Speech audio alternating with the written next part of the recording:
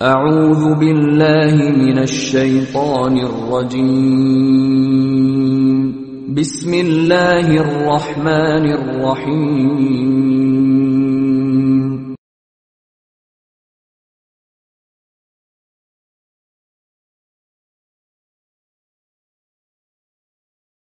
السلام عليكم ورحمة الله وبركاته. الحمد لله رب العالمين الرحمن الرحيم مالك يوم الدين. أشهد أن لا إله إلا الله وحده لا ند له ولا لد له ولا شريك له سبحان رب العزة. وأشهد أن سيدنا وحبيبنا وقدوتنا وأسوتنا وعظيمنا ومعلمنا رسول الله صلى الله عليه وعلى آله وأصحابه أجمعين، أما بعد، فإن أصدق الحديث كتاب الله، وخير الهدي هدي محمد صلى الله عليه وسلم، وشر الأمور محدثاتها، وكل محدثة بدعة، وكل بدعة ضلالة، وكل ضلالة في النار. فأعوذ بالله من الشيطان الرجيم. بسم الله الرحمن الرحيم. يا أيها الذين آمنوا اتقوا الله حق تقاته ولا تموتن إلا وأنتم مسلمون. رب اشرح لي صدري ويسر لي أمري واحلل عقدة من لساني يفقهوا قولي. எல்லா புகழும் புகழ்ச்சியும் ஏக இறைவன் அல்லாஹ் ஒருவனுக்கே சொந்தம்.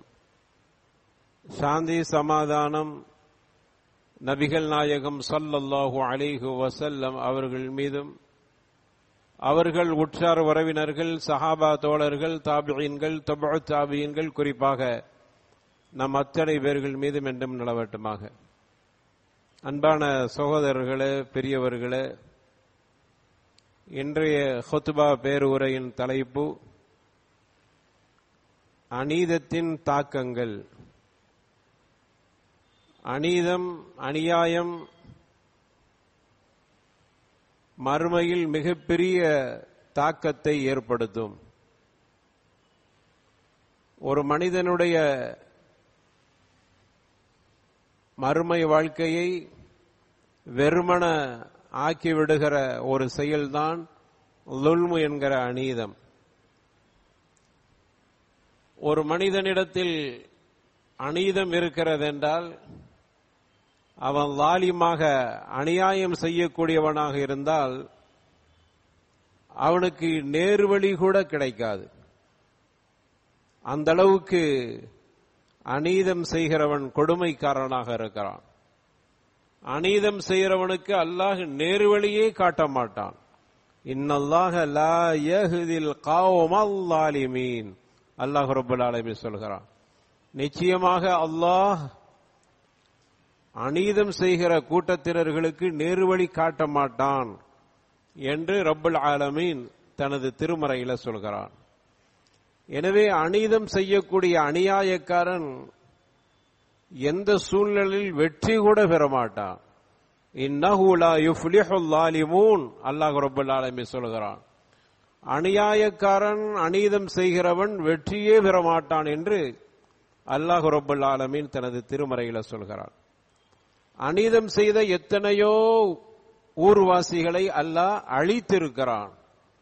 ஃபகஅய்யின் மின் கரியத்தின், அல்லாஹ் சொல்கிறான், ஃபகஅய்யின் மின் கரியத்தின் அஹ்லக்னாஹா வஹிய ஸாலிமா.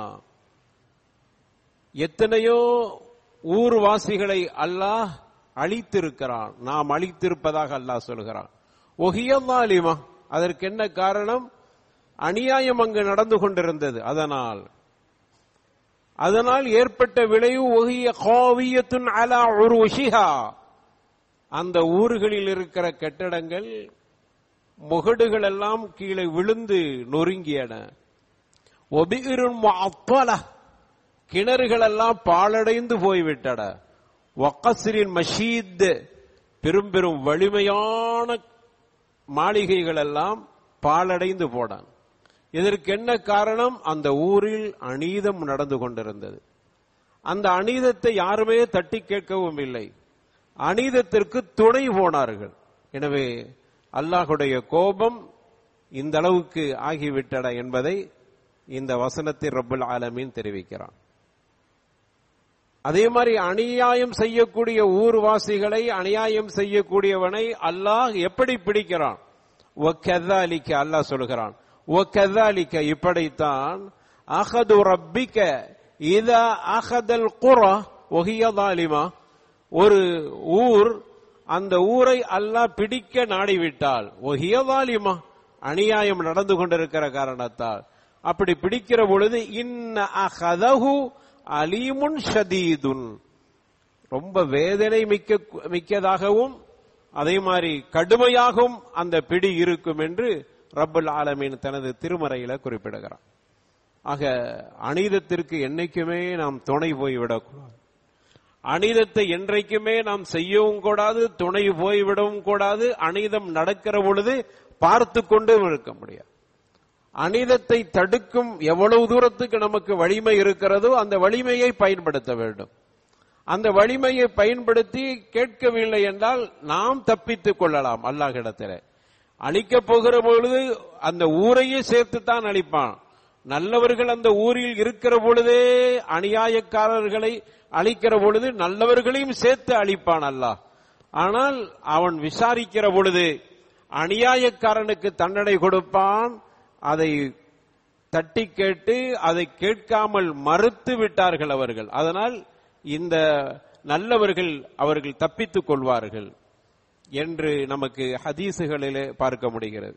எனவே ஒரு ஊர்ல அநீதம் நடக்கிறது என்றால் நமக்கு என்ன முடியுமோ தடுப்பதற்கு அதை நாம் பயன்படுத்திக் கொள்ள வேண்டும். நம்முடைய அதிகாரத்துக்கு உட்பட்டு நம்முடைய வரம்பை மீறி விடாமல், அதே சமயம் அநியாயத்தை தடுப்பதில் என்ன மாதிரியான பலங்களை நாம் பயன்படுத்த முடியுமோ அத்துணை வளங்களையும் பயன்படுத்த வேண்டும். இல்லை என்றால் அல்லாஹ்விடத்தில் நாம் மாட்டிக்கொள்வோம் என்பது இந்த வசனங்கள் நமக்கு தெளிவுபடுத்துகின்றன. இது ஒட்டுமொத்த அநியாயம் மட்டுமல்ல, தனிப்பட்ட முறையில் அநீதம் செய்யக்கூடியவர்கள், குடும்பத்தில், ஊரில், அதே மாதிரி தனி மனித அநியாயங்கள், இவைகளிலிருந்து நாம் பாதுகாத்துக் கொள்ள வேண்டும். அந்த அளவுக்கு அநீதம் என்பது கொடுமையானது, கடுமையானது. அல்லாஹ் ரப்பல் ஆலமீன் நாளை மறுமையில அநீதம் செய்தவர்களை ஒரு காலமும் விடமாட்டான். அல்லாஹ்வுடைய தூதர் ஸல்லல்லாஹு அலைஹி வஸல்லம் அவர்கள் சொன்னார்கள், லா துஅத்துன்ன அல் ஹுகூக இலா அஹ்லிஹா யௌமல் கியாமா. கியாமத் நாளையில அல்லாஹ் ரப்பல் ஆலமீன் யார் யாருக்கு ஹக்குகள், உரிமைகள் சேர வேண்டுமோ அந்த உரியவர்களிடத்தில் அந்தந்த உரிமைகளை, ஹக்குகளை அல்லாஹ் வாங்கி கொடுத்து விடுவார். யாரும் சரி தப்பிக்க முடியாது. அடுத்தவருடைய ஹக்கை நான் எடுத்து வைத்து கொடுக்க மறுக்கிறேன் என்றால் அல்லாஹ் ரப்பல் ஆலமீன் அதை உறுதியாக அவர்களிடமிருந்து வாங்கி கொடுத்து விடுவான் கியாமத் நாளையில.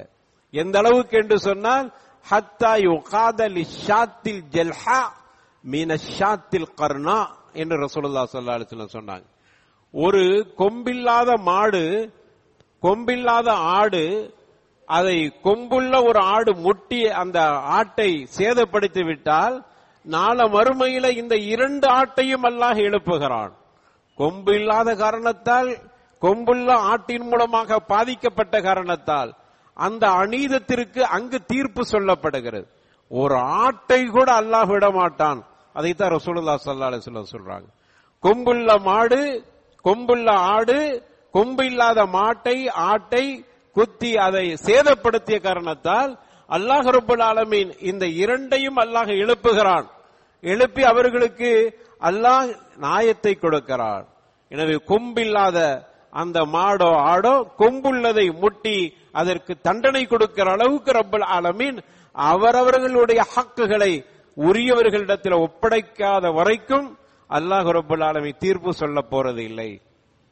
இந்த செய்தியை முஸ்லிம் என்கிற ஹதீஸ் கிரந்தத்தில் பதிவு செய்யப்பட்டிருக்கிறது. எனவே இந்த அளவுக்கு ஒருவருக்கும் அல்லாஹ் ரப்பல் ஆலமீன் அநீதம் செய்ய மாட்டான். பாதிக்கப்பட்ட ஒருவருக்கும் ரப்பல் ஆலமீன் அங்கு அநீதமாக விட்டுவிட மாட்டான். யாரெல்லாம் பாதிப்புக்கு உள்ளாக்கினார்களோ அப்படிப்பட்ட லாலிம்களை, அநியாயக்காரர்களை அல்லாஹ் ஒரு காலமும் சும்மா விட மாட்டான். எனவே ரொம்ப கவனமாக இருக்க வேண்டும் பிறர் விஷயத்தில் அநீதம் செய்வதில். அல்லாஹ்வுக்கு மாறு செய்வதில் அல்லாஹ் மன்னிக்கலாம். ஆனால் பிறருக்கு அநீதம் செய்ததை அல்லாஹ் ஒரு காலம் மன்னிக்க போறது இல்லை, சம்பந்தப்பட்டவர் மன்னிக்காத வரைக்கும். எனவே இந்த அளவுக்கு அல்லாஹ் ரப்பல் ஆலமீன் அநீதத்துக்கு அப்படிப்பட்ட ஒரு தண்டனையை வைத்திருக்கிறான். ரசூலுல்லாஹ் ஸல்லல்லாஹு அலைஹி வஸல்லம் சொன்னாங்க, சஹீஹ் முஸ்லிம்ல பதிவு செய்யப்பட்டிருக்கிறது, அல்லாஹ் கூறுவதாக சொல்றாங்க, இது ஹதீஸ் குதுசி என்கிற தரத்தில் பதிவு செய்யப்பட்டிருக்கிறது. ஃபீமா ரவல்லாஹு தபாரக வ தஆலா அன்னஹு قال யா இபாதி இன்னி ஹர்ரம்து ظுல்ம அலா நஃப்ஸி. அல்லாஹ் ரப்பல் ஆலமீன் சொல்கிறான், நானே எனக்கு நானே அநீதத்தை தடுத்துக் கொண்டேன், அநீதத்தை ஹராமாக்கி கொண்டேன். அல்லாஹ் சொல்கிறான், நானே அநீதத்தை எனக்கு தானே நான் அதை தடுத்துக் கொண்டேன், ஹராமாக்கி கொண்டேன். வஜஅல்துஹு பைனகும் முஹர்ரமன் ஃபலா தலாலமூன். அதே மாதிரி உங்களுக்கும் அநீதத்தை நான் ஹராமாக்கி இருக்கிறேன், நீங்கள் யாருக்கும் அநீதம் செய்து விடாதீர்கள். அல்லாஹ் ரப்பல் ஆலமீன் சொல்கிறார், நான் எனக்கு நானே தடுத்துக் கொண்டேன், உங்களுக்கும் அதே மாதிரி தடுக்கப்பட்டிருக்கிறது. யாருக்கும் அநீதம் செய்து விடாதீர்கள், எந்த வகையிலும் சரி செய்து விடாதீர்கள், சொல்லாலும் செய்து விடாதீர்கள், உங்களுடைய செயல்களாலும் செய்து விடாதீர்கள், உங்களுடைய பார்வையாலும் செய்து விடாதீர்கள், உங்களுடைய உள்ளத்தாலும் கூட அடுத்தவர்களுக்கு அநீதம் செய்து விடாதீர்கள், அடுத்தவர்களுடைய உரிமைகளை நீங்கள் மீறி விடாதீர்கள், சாலைகளில் உரிமைகளை மீறி விடாதீர்கள் என்று இப்படி என்னென்ன உரிமைகள் இருக்கிறதோ உரிமை மீறல்கள் அனைத்துமே அநீதமாகத்தான் பார்க்கப்படுகிறது, அடுத்தவருக்கு சார்ந்ததாக இருக்கிறது, அடுத்தவரோடு தொடர்பு படுத்தப்பட்டதாக இருக்கிறது. அடுத்தவர் பாதிக்கப்படுகிறார், உங்களுடைய சுகத்திற்காக வேண்டி நீங்கள் அனுபவிக்கக்கூடியது, உங்களுடைய இன்பத்திற்காக வேண்டி அதை பயன்படுத்திக் கொள்கிறீர்கள், அடுத்தவர்கள் பாதிக்கப்படுகிறார்கள். எனவே இந்த விஷயத்தில் நீங்கள் எச்சரிக்கையாக இருந்து கொள்ளுங்கள். அல்லாஹ் அதைத்தான் பார்க்கிறான். நீங்க உங்களுடைய இன்பத்திற்காக வேண்டி அடுத்தவர்களை நீங்க கேவலமாக நினைக்கிறீங்க, அடுத்தவர்களுடைய உரிமைகளை மீறுகிறீங்க, அடுத்தவர்களுடைய உரிமைகளை எடுத்துக் கொள்ளக்கூடிய ஒரு அநீதத்தை செய்றீங்க என்று சொன்னால் அல்லாஹ் அதை ஏற்றுக்கொள்ள மாட்டான். நானே எனக்கு ஹராமாக்கி கொண்ட விஷயம் உங்களுக்கும் அது தடுக்கப்பட்டிருக்கிறது என்பதை அல்லாஹ் ரப்பல் ஆலமீன் இந்த ஹதீஸில் தெளிவுபடுத்துகிறான். சஹீஹ் முஸ்லிம்ல ஒரு நீண்ட ஹதீஸாக இந்த ஹதீஸ் பதிவு செய்யப்பட்டிருக்கிறது. எனவே அநீதம், யாருக்கும் அநீதம் இழைத்து விடாதீர். அது குடும்பத்தில் உள்ளவர்களாக இருக்கலாம், நட்பு வட்டத்தில் உள்ளவர்களாக இருக்கலாம், அல்லது உங்களுடைய வியாபார விஷயங்களில் உங்களோடு தொடர்பு கொள்ளக்கூடியவர்களாக இருந்திருக்கலாம். யாராக இருந்தாலும் அவர்களுக்கு அநீதம் செய்து விடாது. அப்படி அநீதம் செய்துவிட்டால் சம்பந்தப்பட்டவர்கள்ட்ட போய் மன்னிப்பு கேட்டுக் கொள்ளுங்கள். அடுத்தவருக்கு சேர வேண்டிய சொத்துக்களை நாம் எடுத்து வைத்திருக்கிறோம் என்று உங்களுக்கு மனசாட்சி உறுத்துகிறது, ஆனால் உண்மையிலேயே அடுத்தவர்களுக்கு தான். ஆனால் உங்களுக்கு அதற்குண்டான சான்றுகள் இருக்கிறது, அதனால் நீங்க வச்சிருக்கிறீங்க. ஆனால் உள்ளபடியாக உங்களுக்கே தெரியும் அது நமக்குரியதல்ல, கள்ளத்தனமாக நாம் அதற்கு சான்று எடுத்து வைத்திருக்கிறோம், கள்ளத்தனமாக அதுக்கு ரெக்கார்டு நாம் செய்து பதிவு செய்து வைத்திருக்கிறோம், எனவே நமக்குரியது இல்லை என்று வருகிற பொழுது அதை கொடுத்து விடுங்கள். இல்லை என்றால் அல்லாஹ்விடத்தில் மாட்டிக்கொள்வோம். அது கடுமையாக இருக்கும், அந்த தண்டனை அது மிக மோசமான தண்டனையாக இருக்கும். நானே தடுத்துக் கொண்டேன், எனக்கு நானே, உங்களையும் தடுத்திருக்கிற, அப்படி இருக்கும் நீ எப்படி செய்ய முடியும் என்று அல்லாஹ் நம்மிடத்தில் கேட்கிற பொழுது எந்த சாக்கு போக்கும் சொல்ல முடியாது. நம்முடைய மனசாட்சி நமக்கு சொல்லுகிறது நாம் செய்தது தப்புதான், இது அடுத்தவருக்கு உரியதுதான், அந்த உரியதை எனக்காக்கி கொண்டேன், அந்த உரியதை என்னுடைய சொந்தத்துக்கு நான் பயன்படுத்திக் கொண்டேன், ஆனால் உள்ளபடியாக அது அடுத்தவருக்கு தான் என்று உங்களுடைய மனசாட்சி சொல்கிறது. அல்லாஹ்வுக்கு இதை விட தெளிவாக அவனுக்கு தெரியும். அப்படி இருக்கிற பொழுது அதை எப்படி நாம் உரிமை கொண்டாட முடியும் என்கிற அடிப்படையில் நாம் சிந்திக்க வேண்டும். எனவே இந்த மாதிரியான விஷயங்களை, இப்படிப்பட்ட அநீதங்களை அல்லாஹ் ரப்பல் ஆலமீன் தடுக்கிறான். அது மிகப்பெரிய கடுமையான தண்டனைக்குரியதாக இருக்கிறது. அதே மாதிரி பொது ஸ்தாபனங்களில் இருக்கக்கூடியவர்கள், ரசூலுல்லாஹ் ஸல்லல்லாஹு அலைஹி வஸல்லம் சொன்னாங்க, இன்ன ரிஜாலன் யத்தகவ்வதுன ஃபீ மாலில்லாஹி பிகைரி ஹக்கின். ரசூலுல்லாஹ் ஸல்லல்லாஹு அலைஹி வஸல்லம் சொல்றாங்க, பொதுவாக ஒரு மனிதர், அவருக்கு ஒரு பொறுப்பு கிடைக்கப்பட்டிருக்கிறது, பைத்துல் மாலில் அவருக்கு ஒரு பொறுப்பு இருக்கிறது. அவர் பொது நிதிகளை பங்கீடு செய்யக்கூடிய இடத்தில் இருக்கிறார். அப்படி இருக்கிற பொழுது அநீதமாக பங்கீடு செய்யக்கூடிய மனிதர்கள் யார் இருக்கிறார்களோ ஃபலஹுமுன்னார் யௌமல் கியாமா, கியாமத் நாளையிலே அவர்களுக்கு நரகம்தான் என்று அல்லாஹ்வுடைய தூதர் ஸல்லல்லாஹு அலைஹி வஸல்லம் அவர்கள் இந்த அளவுக்கு தெளிவாக சொன்னார். நீங்கள் பொது நிதியை பங்கீடு செய்யக்கூடியவர்களாக இருந்தால் அதை நீதமாக பங்கீடு செய்யுங்கள். இது பொது நிதி மட்டுமல்ல, பொதுவான தீர்ப்பு சொல்லக்கூடிய இடத்தில் இருந்தாலும் சரி, நீதமாக தீர்ப்பு சொல்லுங்கள். உங்களுக்கு வேண்டப்பட்டவர் என்று வருகிற பொழுது அந்த தீர்ப்பினுடைய தீர்ப்பு அங்கு மாற்றமாக சொல்லக்கூடியவர்களாக இருக்கிறீங்க. அந்த தீர்ப்பு கொஞ்சம் வளைந்து கொடுக்கிற மாதிரி இருக்கிறது, அதில் கடுமை இல்லாத தீர்ப்பாக இருக்கிறது. காரணம், நமக்கு வேண்டப்பட்டவர், நாம் அவரை பகைத்துக் கொள்ளக்கூடாது என்பதற்காக வேண்டி தீர்ப்பில் நெளிவு சிலுவை பார்த்து கொண்டோம். ஆனால் யாரை பகைத்துக் கொண்டோம்? படைத்த ரப்பு நமக்கு பகையாகிவிட்டான். இதை நம்ம கவனிக்கிறதே இல்லை. இதை சாதாரணமாக நினைத்து விடுகிறோம். கொஞ்சம் யோசித்து பாருங்கள். நான் இந்த தீர்ப்பை சொல்ல போகிறேன், எனக்கு வேண்டப்பட்டவராக இருக்கிறார், அவருக்கு எதிராகவே இந்த தீர்ப்பு இருக்கிறது. நான் அவரை நேசிக்கிறேன், அவர் எனக்கு வேண்டப்பட்டவராக இருக்கிறார் என்பதற்காக வேண்டி தீர்ப்பில் கொஞ்சம் நெளிவு சுழிவோடு அந்த தீர்ப்பை சொல்கிறேன் என்றால், அவர் வேண்டுமானால் எனக்கு உற்ற நண்பராக இருக்கலாம், எதுவரைக்கும் இருக்கலாம், அதுவும் துனியாவுடைய அவர் ஹயாத்தா இருக்கிற வரைக்கும் கூட இருக்கலாம், அதில் கூட உத்தரவாதம் இல்லை. வேறு விஷயத்தில் அவர் உங்கள் மேல் கோபம் வந்தா பாதியில விட்டுட்டு போயிடுவார், உங்களை பகையாக்கிக் கொள்வார். ஆனால் நீங்கள் செய்த தீர்ப்பு நீங்கள் அநீதமாக கொடுத்த காரணத்தால் அல்லாஹ் உங்களுக்கு நிரந்தரமா பகையா போய்விடுகிறார்.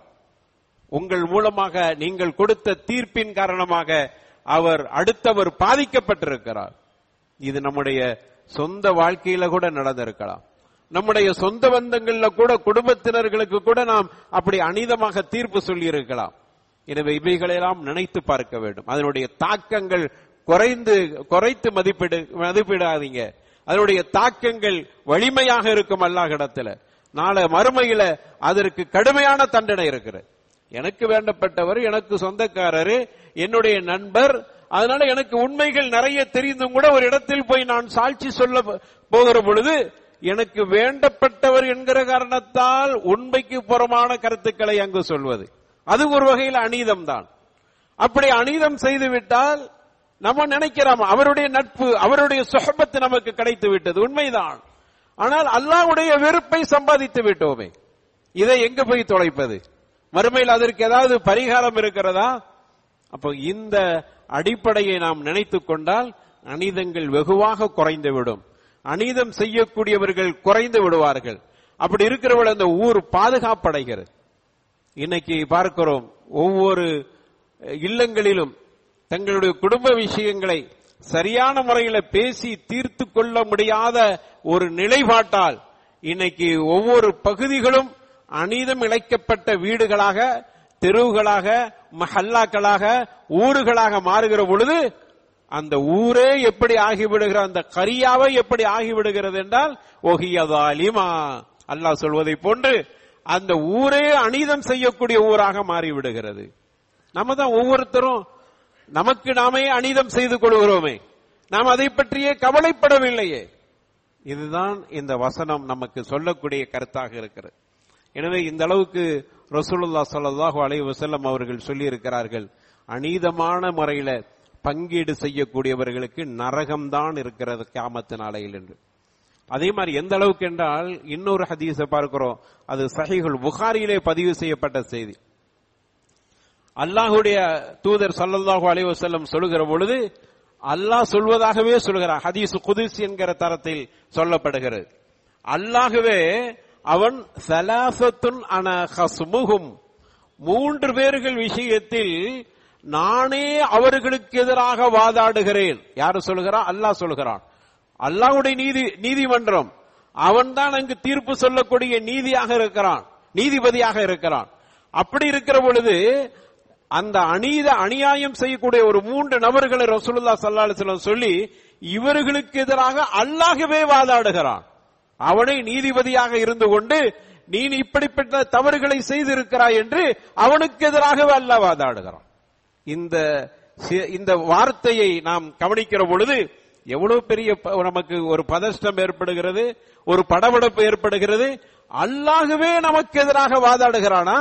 அப்படியானால் அப்படிப்பட்ட கொடுமைக்காரர்கள் யார்? 3 பேரை ரசூலுல்லாஹ் ஸல்லல்லாஹு அலைஹி வஸல்லம் அவர்கள் பட்டியலிட்டார்கள். ஒரு மனிதன் ரஜுலுன் அதாபி சும்ம கதர், ஒரு மனிதன் அவரு ஒரு எண்ணை கொண்டு சத்தியம் செய்கிறார், அல்லாஹ்வை கொண்டு ஹலஃப்து பில்லாஹ் வல்லாஹி தல்லாஹி பில்லாஹி என்று சத்தியம் செய்து இந்த பொருளை தருவேன் என்று சத்தியம் செய்கிறார். செய்துவிட்டு சும்மா கதர, பிறகு மோசடி செய்து விடுகிறார், கொடுக்காமல் மறுத்து விடுகிறார். இது உங்களுக்குரியதுதான், நான் கண்டிப்பா சத்தியமா அல்லாஹ் மீது ஆணையாக உங்களுக்கு தருவேன் என்று சொல்லிவிட்டு சும்மா கதர், பிறகு அவர் மோசடி செய்து கொடுக்காமல் மறுத்து விடுகிறார். இப்படிப்பட்ட மனிதன் என் மீது சத்தியம் செய்துவிட்டு இப்படி அநீதம் செய்திருக்கிறானே, அவனை சும்மா விட மாட்டேன், நானே எனது நீதிமன்றத்தில் அவனுக்கு எதிராகவே நானே வாதாடுவேன் என்று அல்லாஹ் ரப்பல் ஆலமீன் சொல்வதாக ரசூலுல்லாஹ் ஸல்லல்லாஹு அலைஹி வஸல்லம் அவர்கள் சொன்னார். இரண்டாவது மனிதன் வரஜுலுன் பாஅ ஹுர்ரன் ஃபஅக்கல ஸமன, ஒரு சுதந்திரமாக இருக்கிற ஒருவரை அடிமை என்று அவன் விற்று அந்த பொருளை சாப்பிட்டுக் கொண்டான். ஒரு சுதந்திரமான ஒருத்தன் அவனை அடிமை என்று சந்தையில விற்கிறான், ஆனா அவன் ஹுர்ராக இருக்கிறான், சுதந்திரமானவனாக இருக்கிறான். அதிலிருந்து வந்த பொருளை சாப்பிட்டுக் கொண்டான். உலமாக்கள் எழுதுறாங்க, இன்னைக்கு அடிமைகள் எல்லாம் இல்ல, அடிமை என்கிறதே இல்ல உலகம் முழுக்க. ஆனால் இந்த மனிதன், இந்த ஹதீஸ் எதை நமக்கு சொல்லித் தருகிறது என்றால், ஒரு பொருளை பொய்யாக சொல்லி விற்பது, இது அதற்குரிய அந்த பொருள் ஒரு உண்மையிலேயே அதனுடைய உண்மை தன்மை வேறாக இருக்கிறது, ஆனால் அதை பொய்யை சொல்லி அந்த இடத்தையோ அல்லது அந்த பொருளையோ விற்பது. இந்த இடம் அப்படி இப்படின்னு சொல்லி எதையாவது பொய்யை சொல்லி அந்த இடத்தை வித்து விடுகிறது. அது உண்மையில அதற்கு மாற்றமாக இருக்கிறது. அடிமை இல்லாத ஒருத்தனை அடிமைன்னு விற்கிற மாதிரி அந்த பொருளை அதற்கு உரிய தன்மைகள் இல்லாத போது அந்த உரிய தன்மைகள் இருப்பதாக சொல்லி விற்கிறது. இப்படி விற்று விடுகிறான். விற்று அதனுடைய அந்த பொருளாதாரத்தை சாப்பிட்டு விடுகிறான். இவன் விஷயத்தில் அல்லாஹ்வே நேரடியாக வாதாடுகிறான் அவனுடைய நீதிமன்றத்தில். இது இரண்டாவது ஒரு மனிதன். மூன்றாவதான மனிதன் வரஜுலின் இஸ்தஅஜர அஜீரன், ஒரு மனிதன் ஒருவனை கூலிக்கு அமர்த்துகிறான், வேலையாளா வச்சிருக்கான். அவர் வேலை செய்கிறார். வேலை செய்த பிறகு அவருக்கு கூலி கொடுக்கிற பொழுது அவனுக்கு கூலி கொடுக்க மறுக்கிறான்.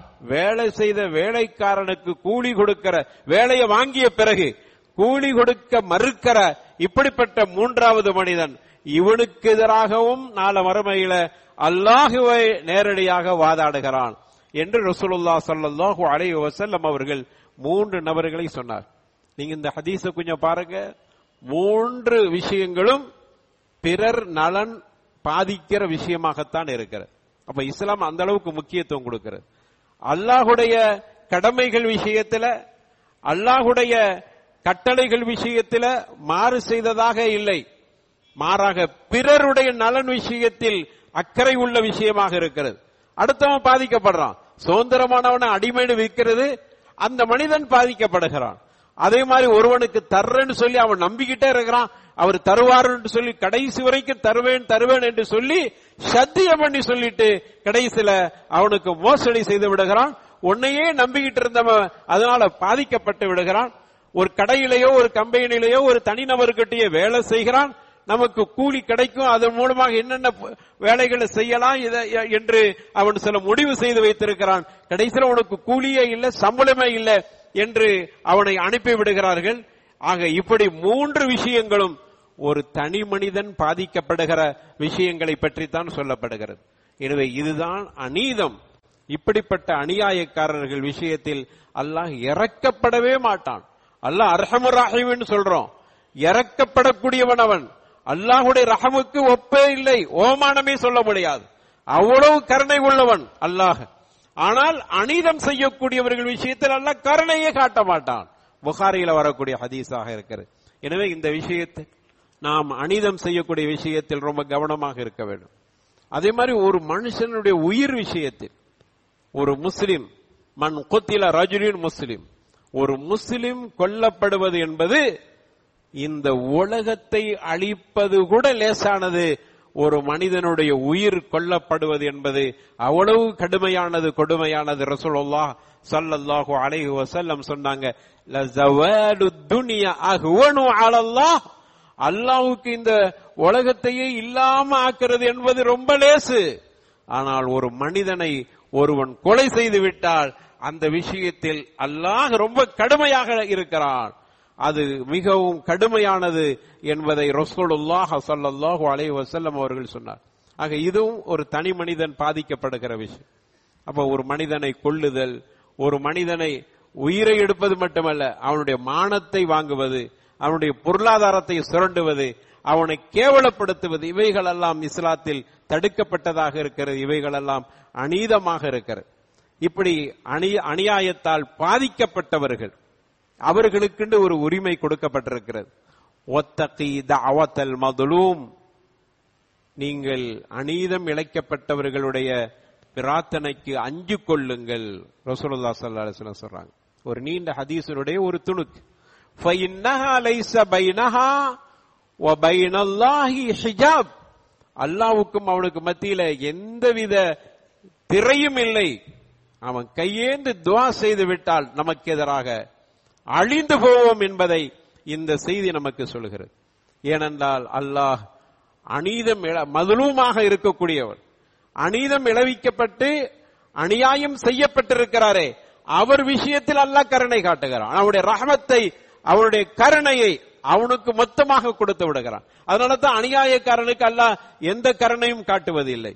இந்த அநீதம் இழைக்கப்பட்டவர் துஆ செய்கிறார் அல்லாஹ்விடத்தில், எனக்கு இந்த மாதிரியான அநியாயங்கள் செய்து விட்டாடே, அவனை நம்பி இருந்த மோசடி செய்து விட்டாடே, அவனை நம்பி ஒரு விஷயத்தில் இறங்கிட, அதனால எவ்வளவு பெரிய பாதிப்பு எனக்கு ஆகிவிட்டது, இப்படி அநியாயம் பண்ணிட்டான, அல்லாஹ் அவனை அழித்து விடு என்று சொல்லிவிட்டால் அல்லாஹ் உடனே ஏற்றுக்கொள்கிறான். எனவே தான் ரசூலுல்லாஹ் சொன்னாங்க, ஒத்தகி தஅவத்தல் மதுலூம் ஃபஇன்னஹா லைஸ பைனஹா வ பைனல்லாஹி ஹிஜாப், அவனுடைய பிரார்த்தனையை அல்லாஹ் ஏற்றுக்கொள்கிறான், எந்த திரையும் இல்லை, உடனே அங்கீகரிக்கிறான். அப்படிப்பட்ட ஒரு பாதிப்புக்குள்ளானவன், அவன் மேல அல்லாஹ் அந்த அளவுக்கு மதுலூம்கள் மேல அல்லாஹ் கருணை வைத்திருக்கிறான். லாலிம்களுக்கு எதிராக அல்லாஹ் ரப்பல் ஆலமீன் அப்படிப்பட்ட தண்டனையை கொடுக்கிறான். அதே மாதிரி ரசூலுல்லாஹ் ஸல்லல்லாஹு அலைஹி வஸல்லம் சொன்னாங்க, அபு உமாமா அறிவிக்கக்கூடிய ஒரு ஹதீஸ் சஹீஹ் முஸ்லிம்ல பதிவு செய்யப்பட்டிருக்கிறது. ஒரு முஸ்லிம் ஒருவருக்கு ஒரு பொருளை அவருடைய உரிமை இல்லாமையே அபகரிக்கிறார். ஒரு மனுஷன் இன்னொரு மனிதனுடைய பொருளை, எந்த உரிமை அவருக்கு அதுல பங்கே இல்லை, எதுவுமே இல்லை, ஆனால் அதை எடுத்துக் கொள்கிறார். எப்படி எடுக்கிறார் தெரியுமா? பி யமீனிஹி, சத்தியமிட்டு சொல்கிறார், சத்தியமா இது என் இடம் தான் அப்படின்னு சொல்றார், அல்லது சத்தியமா இது என் பொருள் தான் என்று சொல்கிறார். சத்தியமா என்று இப்படி அல்லாஹ் மீது ஆணையிட்டு ஒரு பொருள் அவருக்கு உரிமை இல்லாதத தனக்கு உரிமை போன்று அவர் சொல்லுகிறார். இப்படி சொல்லிட்டா ஃபகத் அவ்ஜபல்லாஹு லஹு நாரா, அவருக்கு நரகத்தை அல்லாஹ் கடமையாக்கி விட்டான். வஹர்ரம அலைஹில் ஜன்னah, அவருக்கு சொர்க்கத்தை அல்லாஹ் ஹராமாக்கி விட்டான் அப்படின்னு சொல்லும்போது அங்க ஒரு மனிதர் கேட்டாராம் ரசூலுல்லாஹ்ட்ட, எப்படி வைன்கான ஷைஅன் யஸீரன் யா ரசூலல்லாஹ், அது ஒரு சின்ன பொருளாக இருக்கிறது என்று வைத்துக் கொள்ளுங்கள், அப்படியான பொருளுக்கும் தனக்கு உரிமை கொண்டாடி அதை ஒருவர் சொல்கிறார். ஒரு பேனா மாதிரி ஒரு பொருள், அதையும் சொல்ற, அந்த பொருளையும் சொல்றாங்க. ஒரு பொருளை அவரு சின்ன பொருளை தனக்கு உரியது என்று சொல்கிறார். அப்படியுமானும் அவர் இப்படிப்பட்ட நரகம் அவருக்கு தடை செய்யப்பட்ட, நரகம் அவருக்கு வாஜிபாக்கப்பட்டு சொர்க்கம் அவருக்கு தடை செய்யப்படுமா யார சொல்லலான்னு கேட்கும்போது ரசூலுல்லாஹ் சொன்னாங்க, ஒயின் கலீபம் மின் அராக்கின் என்று சொன்னாங்க.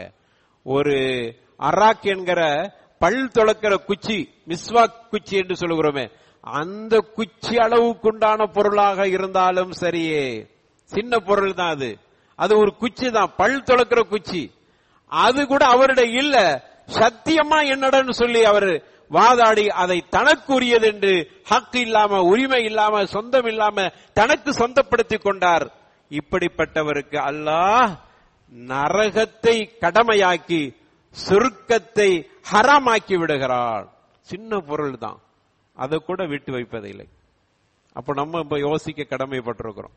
நம்ம எவ்வளவு பெரிய பொருள்களை எல்லாம் முழுங்கிட்டு இருக்கிறோம், எத்தனை பேருடைய சொத்தை அப்படியே சுருட்டி வாயில போட்டிருக்கிறோம், எத்தனை ஏழைகளுடைய பகுதிகளை நாம் பிடுங்கி இருக்கிறோம், எத்தனை ஏழைகளுடைய இடங்களை சொந்தமாக்கி இருக்கிறோம், எத்தனை பேருடைய சொத்தை நம்முடைய பெயருக்கு பத்திரம் போட்டிருக்கிறோம். எப்படியும் மனக்கண்ணில் அப்படியே கொண்டு வாருங்கள். அப்போ நமக்கு சொர்க்கம் நரகம் எது எது கடமையாயிற்று, எது தடுக்கப்பட்டிருக்கிறது, நாம் முடிவு செய்து கொள்ள வேண்டும், முஹாசபா செய்ய வேண்டும். எனவே நாம் தொழுகிறோம், நோன்பு வைக்கிறோம், ஜக்காத்து கொடுக்கிறோம், நம்மளால முடிஞ்ச நல்லமல்கள் செய்கிறோம். ஆனா நம்மள அறியாம இப்படி அடுத்தவர்கள் விஷயங்கள்ல நாம் கண்டுகொள்ளாம அநீதம் செய்து விடுகிறோமே, அதற்கு தான் இந்த மாதிரியான தண்டனை என்பதை நாம் நினைத்து பார்த்தால் உள்ளபடியாக நமக்கு கண்டிப்பாக கவலை வர வேண்டும். அப்படிப்பட்ட செயலில் ஈடுபட்டார் அதிலிருந்து நாம் நம்மை காப்பாற்றிக் கொள்ள வேண்டும். எந்த அளவுக்குண்டா அபு உமாமா ஒரு செய்தியை அறிவிக்கிறாங்க, ரலியல்லாஹு அன்ஹு. இப்னு முபாரக் அப்படிங்கக்கூடிய ஒரு அறிஞர் தங்களுடைய கிரந்தத்தில் அதை பதிவு செஞ்சிருக்கிறாங்க. அதாவது நாளைக்கு கியாமத்து நாளையில அநியாயம் செய்த லாலிம், அநியாயக்காரன், அவனும் வருவான். எங்க வர்றான்டா ஜிஸ்ரி ஜஹன்னம், நரகத்துக்கு மேல போடப்பட்டிருக்கிற பாலத்துக்கிட்ட வருவான். அங்க ஒரு பாலம் போடப்பட்டிருக்கும், அதுகிட்ட வருவான். அநீதமும் வரும், அநீதம் இழைக்கப்பட்டவனும் அங்கு வருவான். அநியாயக்காரன் என்ன விஷயத்தை அநீதம் செய்தான், அந்த அநீதம், அதே மாதிரி அநீதம் இழைக்கப்பட்டவன், லாலிம் மதுலும் துல்ம், மூணுமே இங்க வருது. அப்படி வருகிற பொழுது இவனை பார்த்தவுடன், அநியாயக்காரன் அநீதம் விளைவிக்கப்பட்டவனை பார்த்தவுடன் அவன் விளங்கிக் கொள்வான், இவனுக்கு நம்ம ஊர்ல உலகத்துல வாழுகிற பொழுது அநீதம் செய்தோமே என்பதை அவன் தெளிவாக புரிந்து கொள்வான்.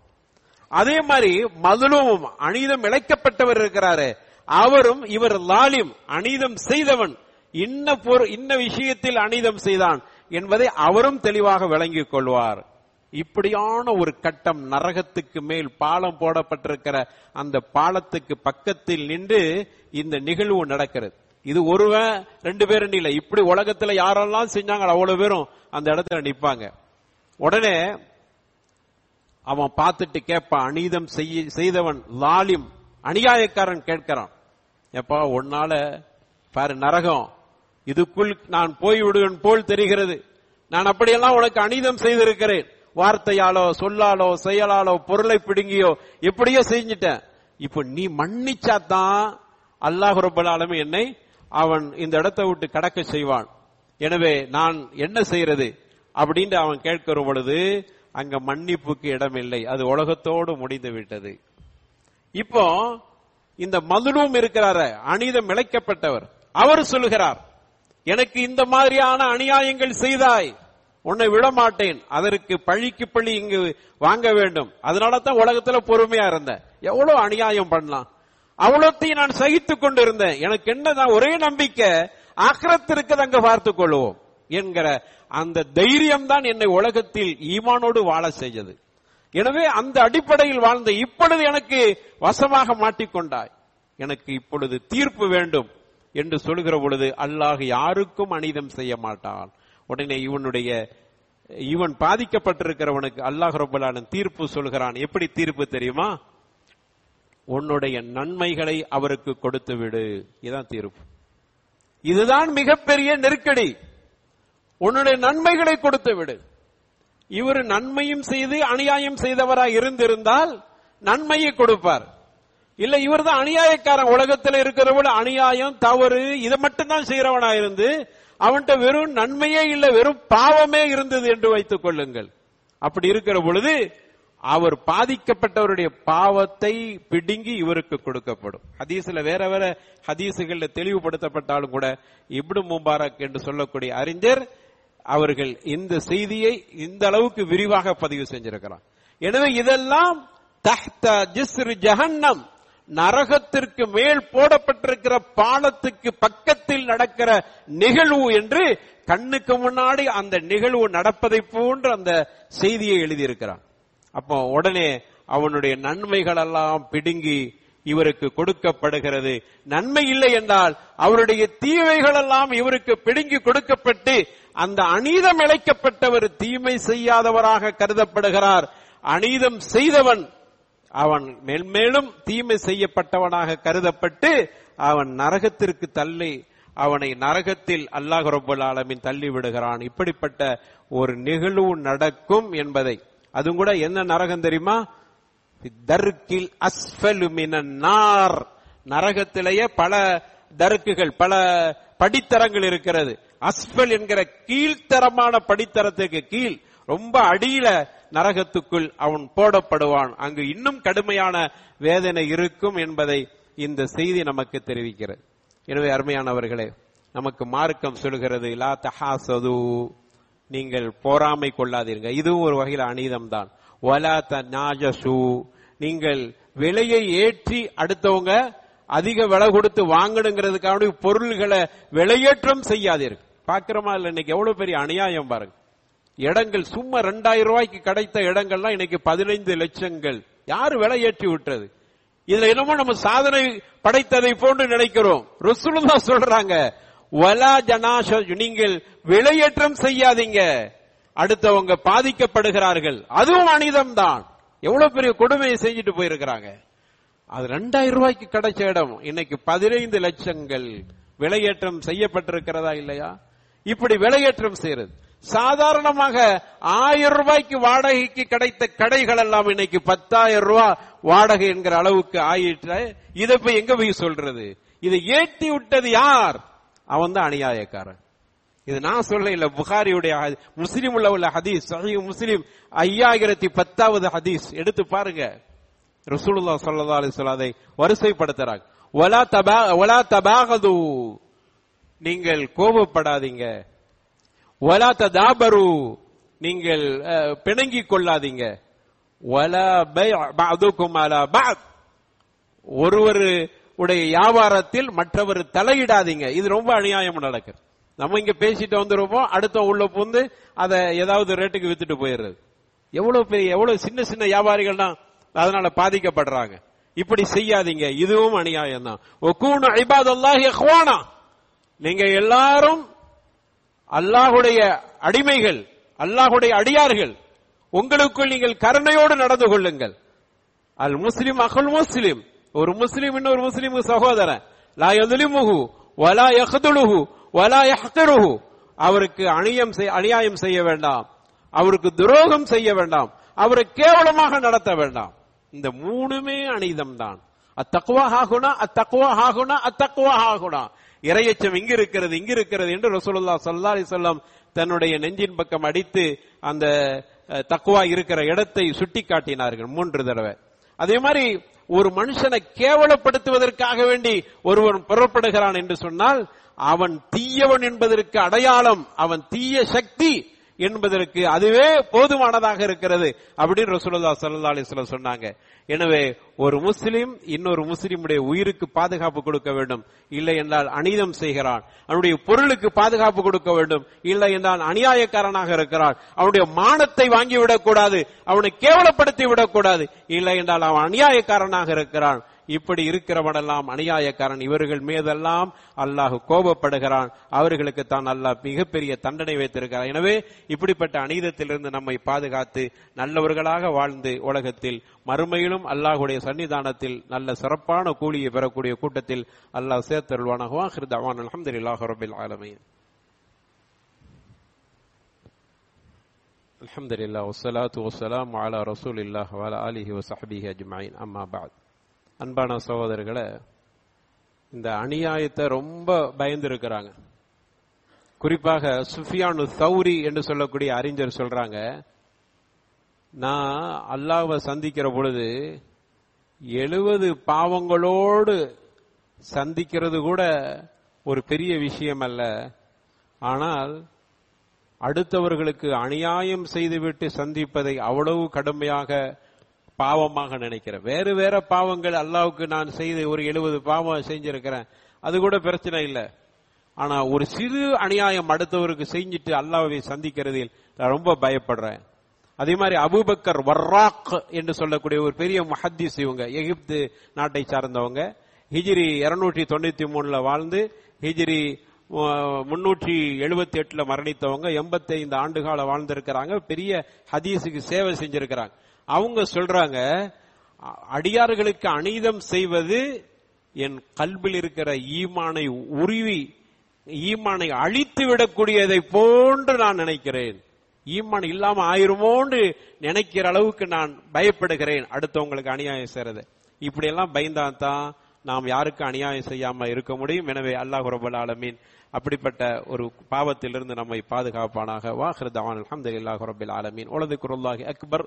வல்லாஹு யஅலமு மா தஸ்னஊன்.